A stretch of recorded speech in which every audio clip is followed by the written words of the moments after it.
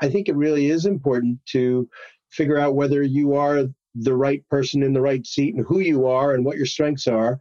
Keep your strengths going, address your weaknesses. Don't be afraid to try and figure those out. And don't be afraid to try and get help.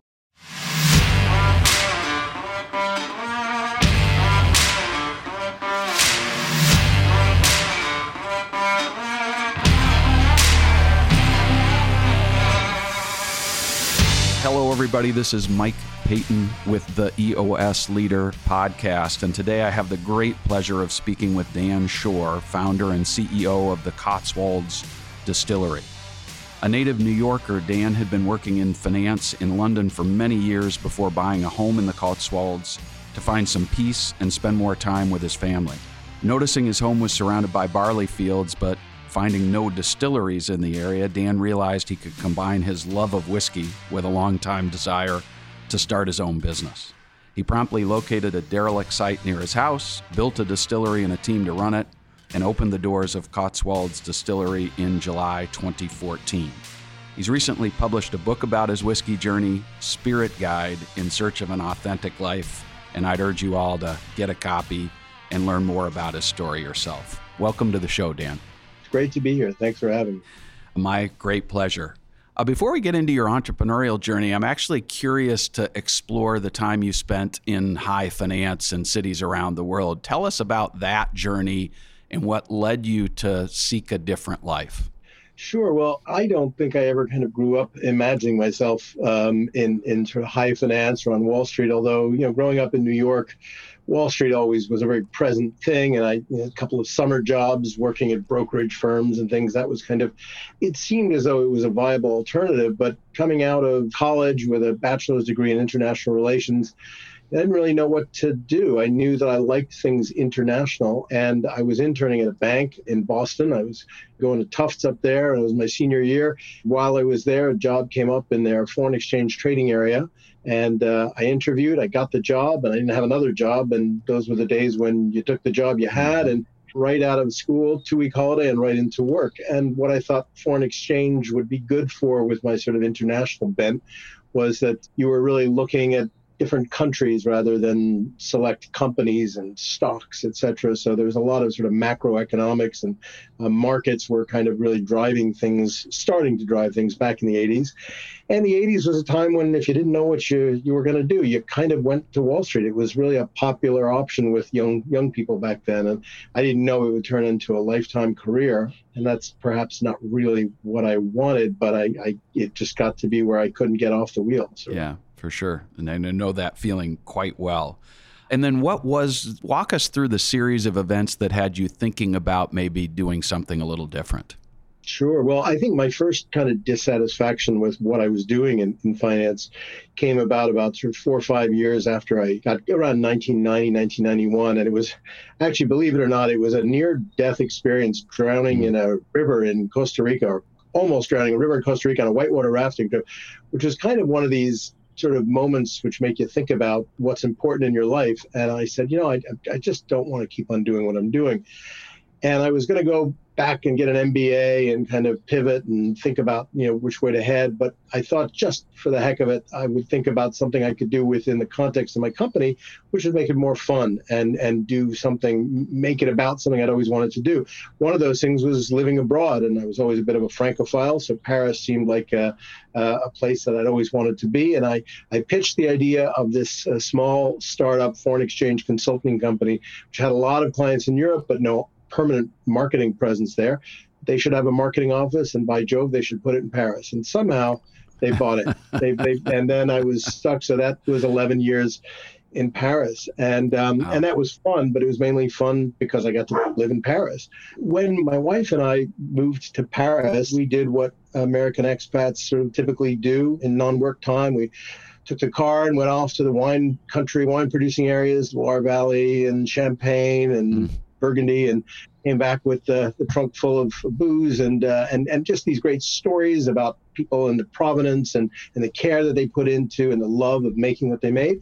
And that was great. And then all of a sudden in 2000, I discovered something that I would say, even put the French to shame in terms of provenance and terroir, and that's single malt whiskey. And that's something that the Scots really figured out in a way that the French, with their spirit, which is brandy and cognac and whatever, never quite were able to sort of imbue it with the same kind of romance and provenance. And I was hooked. So I spent the next few years learning a lot about single malt. And in my one boys trip a year, I was kind of allowed going off to Scotland and doing a bit of distillery touring, which involved a bit of drinking and driving, which you can't do anymore in Scotland. But Right.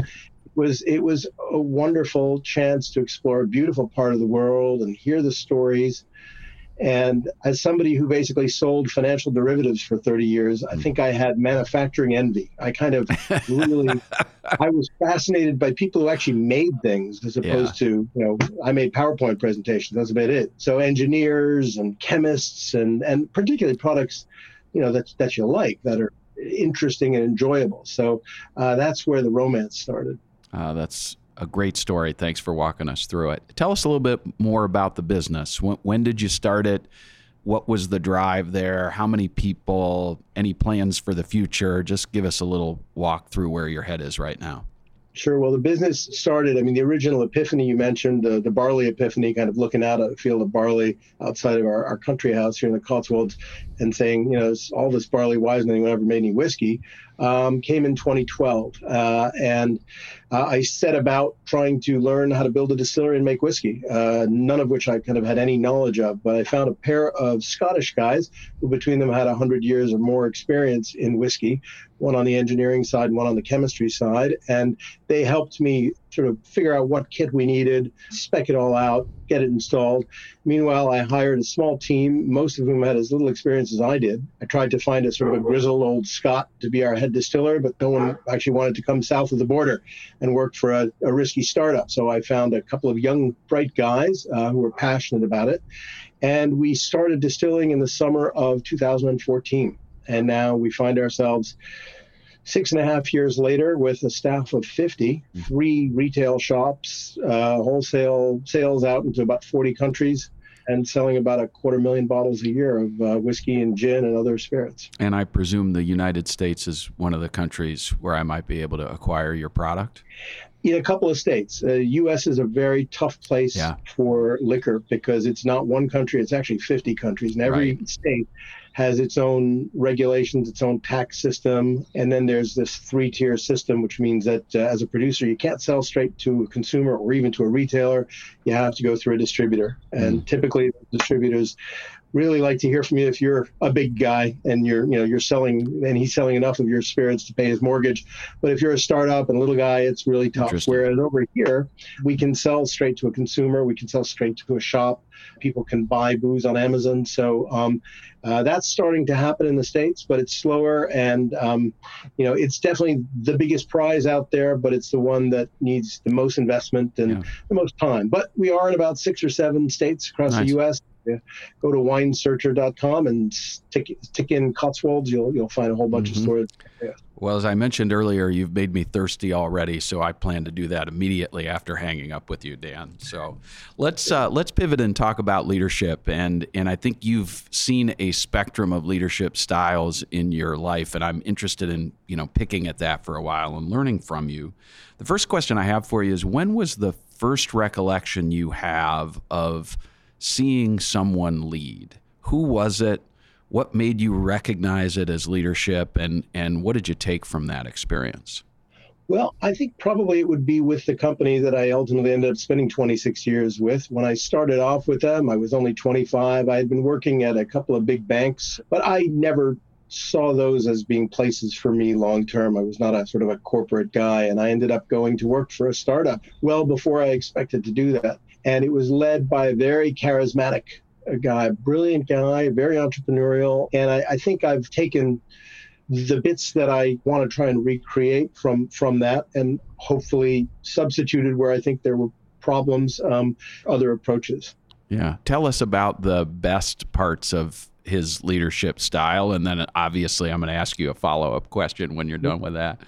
Sure. Well, EOS kind of taught me that when you look at sort of accountability and how an organization works, that in most startups, there's a visionary, somebody who's responsible for the big picture, the direction, very often linked to sort of new product development, and who's really the voice and the spirit behind the business.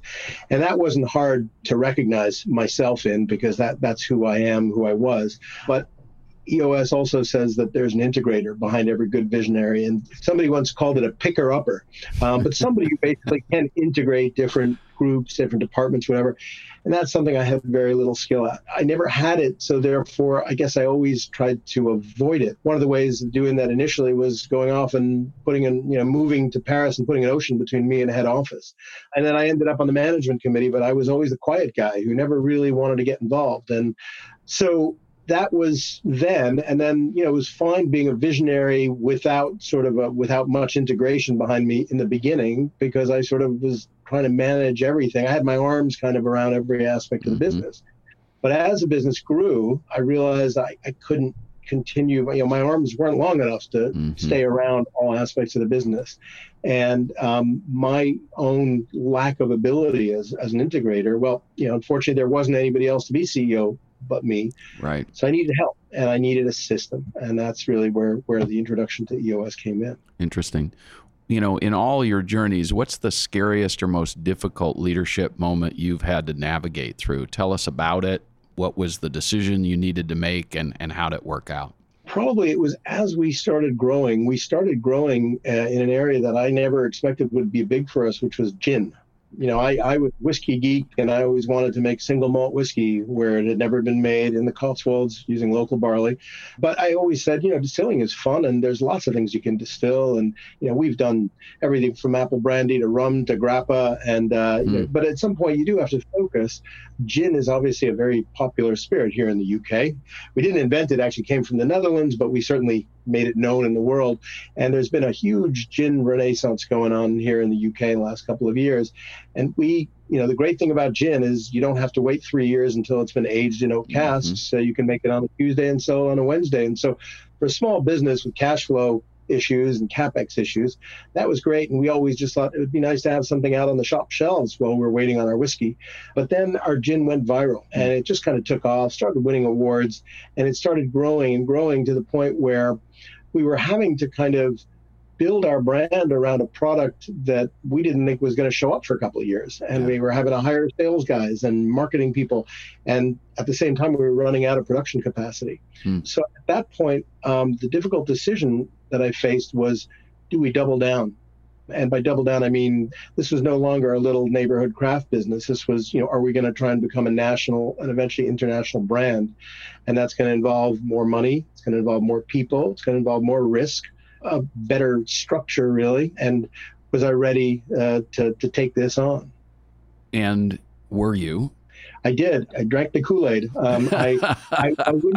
I wouldn't have done it had it not been for my kind of largest angel investor, who has become since a great friend, and I would say almost partner in all but equity stake. And it's somebody who's a gentleman. He's an Australian gentleman who's kind of retired to the Cotswolds, early retirement, but after a very successful career in investment banking, and really reminded me of that first guy, the first leader I was just mentioning. They're really kind of laser-like precision and ability to really look at things, take them apart. So if I hadn't had him, I don't think that I would have had the guts. I sometimes joke that it's kind of like, if you're by yourself and you're a little kid, your mom lets you go out to play, you don't get in that much trouble. But if there's two of you, you get in a lot more trouble. Yeah. So Paul and I together, we've definitely been willing to take on a lot more than I would have done by myself. And has your integrator learned to minimize the number of hours you two spend together, or is that a technique that needs to be developed yet? Well, unfortunately, I spend 24/7 with my integrator because it's still me. Got it. No, absolutely. And I still remain, I am founder CEO, and we have actually put that down as one of the long-term issues that, and so there's a complete transparency. I'm very open with that to everybody, including our facilitator from EOS and the rest of the management team, that ultimately there will be better CEOs than me. There will be better integrators than me. Yeah. We just haven't had sort of the time, the money, and the sort of contact flow to find the right person. So that's where EOS became so important, was that through this system, I could be a better integrator. Basically. Yeah, it does create some guardrails for follow through and some visible accountability moments where if you're sitting in the integrator role and you're truly a visionary at heart, you're not failing to follow through in a vacuum, if that makes sense. So good to hear. One of my longtime friends once asked me, is it okay if we have 3 visionaries on our accountability chart? And the answer to that, of course, is no. And so you and Paul strike me as a couple of visionaries. And when you do hire an integrator, some sort of counseling would be helpful. I just No, I think that there are a couple of people who are happy that Paul has been able, because of the management team that we now have, and because of the system of organization that we now have in EOS, to not be involved on an executive level. He's been able to be the non-exec director, member of the board, perhaps a bit more active than the others. But there's a couple people that are happy for that, and definitely one of them is Paul's wife. Yeah, fair enough. He never signed up for this, so he's not really so much the visionary as kind of my go-to guy. Sounding board, is that? Sounding board. Yeah, that's great. That's a great role and vital to everybody. So let's talk about your opinions about leadership and your experiences. If I were to ask you to describe the characteristics of effective leaders in your life, or the kinds of things you emulate as a leader, what are the phrases or adjectives that would come to mind? Well, for me, it's a matter of fact, actually, in our vision and values that we've come up with as part of our sort of whole VTO are 2 words that probably aren't going to be familiar or seen on most vision and values charts, which is big wheels. Big wheels comes from an expression that Nick Franchino, who's our head of production and our head distiller, came up with. Nick is a big lover of American music, and in fact, our whiskey stills, the tradition being to name them after women, were named after women of music. So our wash still, which is what boils up all the beer, is called Mary, and that's for Proud Mary. Nick always will say the Creedence version, not Tina Turner, and that's because basically she keeps on burning all day long. She's just burning through that beer and making it up into spirit. And so whenever the job got to be tougher than anybody could reasonably expect, Nick would just utter 2 words to them, which was just big wheels, meaning, we can do it. We can get together. Nick's a rugby player, and he's a real believer in teamwork, and grit is another English word that, or graft, I think, a grafter, being a grafter. And so we felt that described everyone in the company, really, in their departments, that really was working well and had become a disassociable part of the company, and it's their big wheels.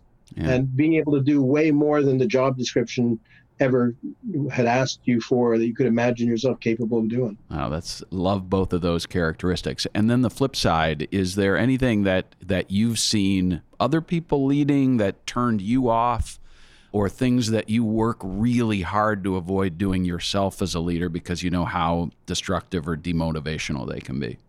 Yeah, I've seen sometimes sort of pompous and imperious kind of leadership, which really is a turnoff. I only know how to be one way, which is who I am, which is sometimes painfully, boringly transparent and wanting to make myself understood. Sometimes I have a tough time with a bit of posturing that maybe you do need to do, because it's just not in my nature. So it's really about leading by example.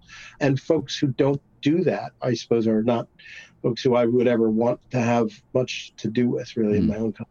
Excellent. What's the biggest challenge the business is facing as you contemplate the future?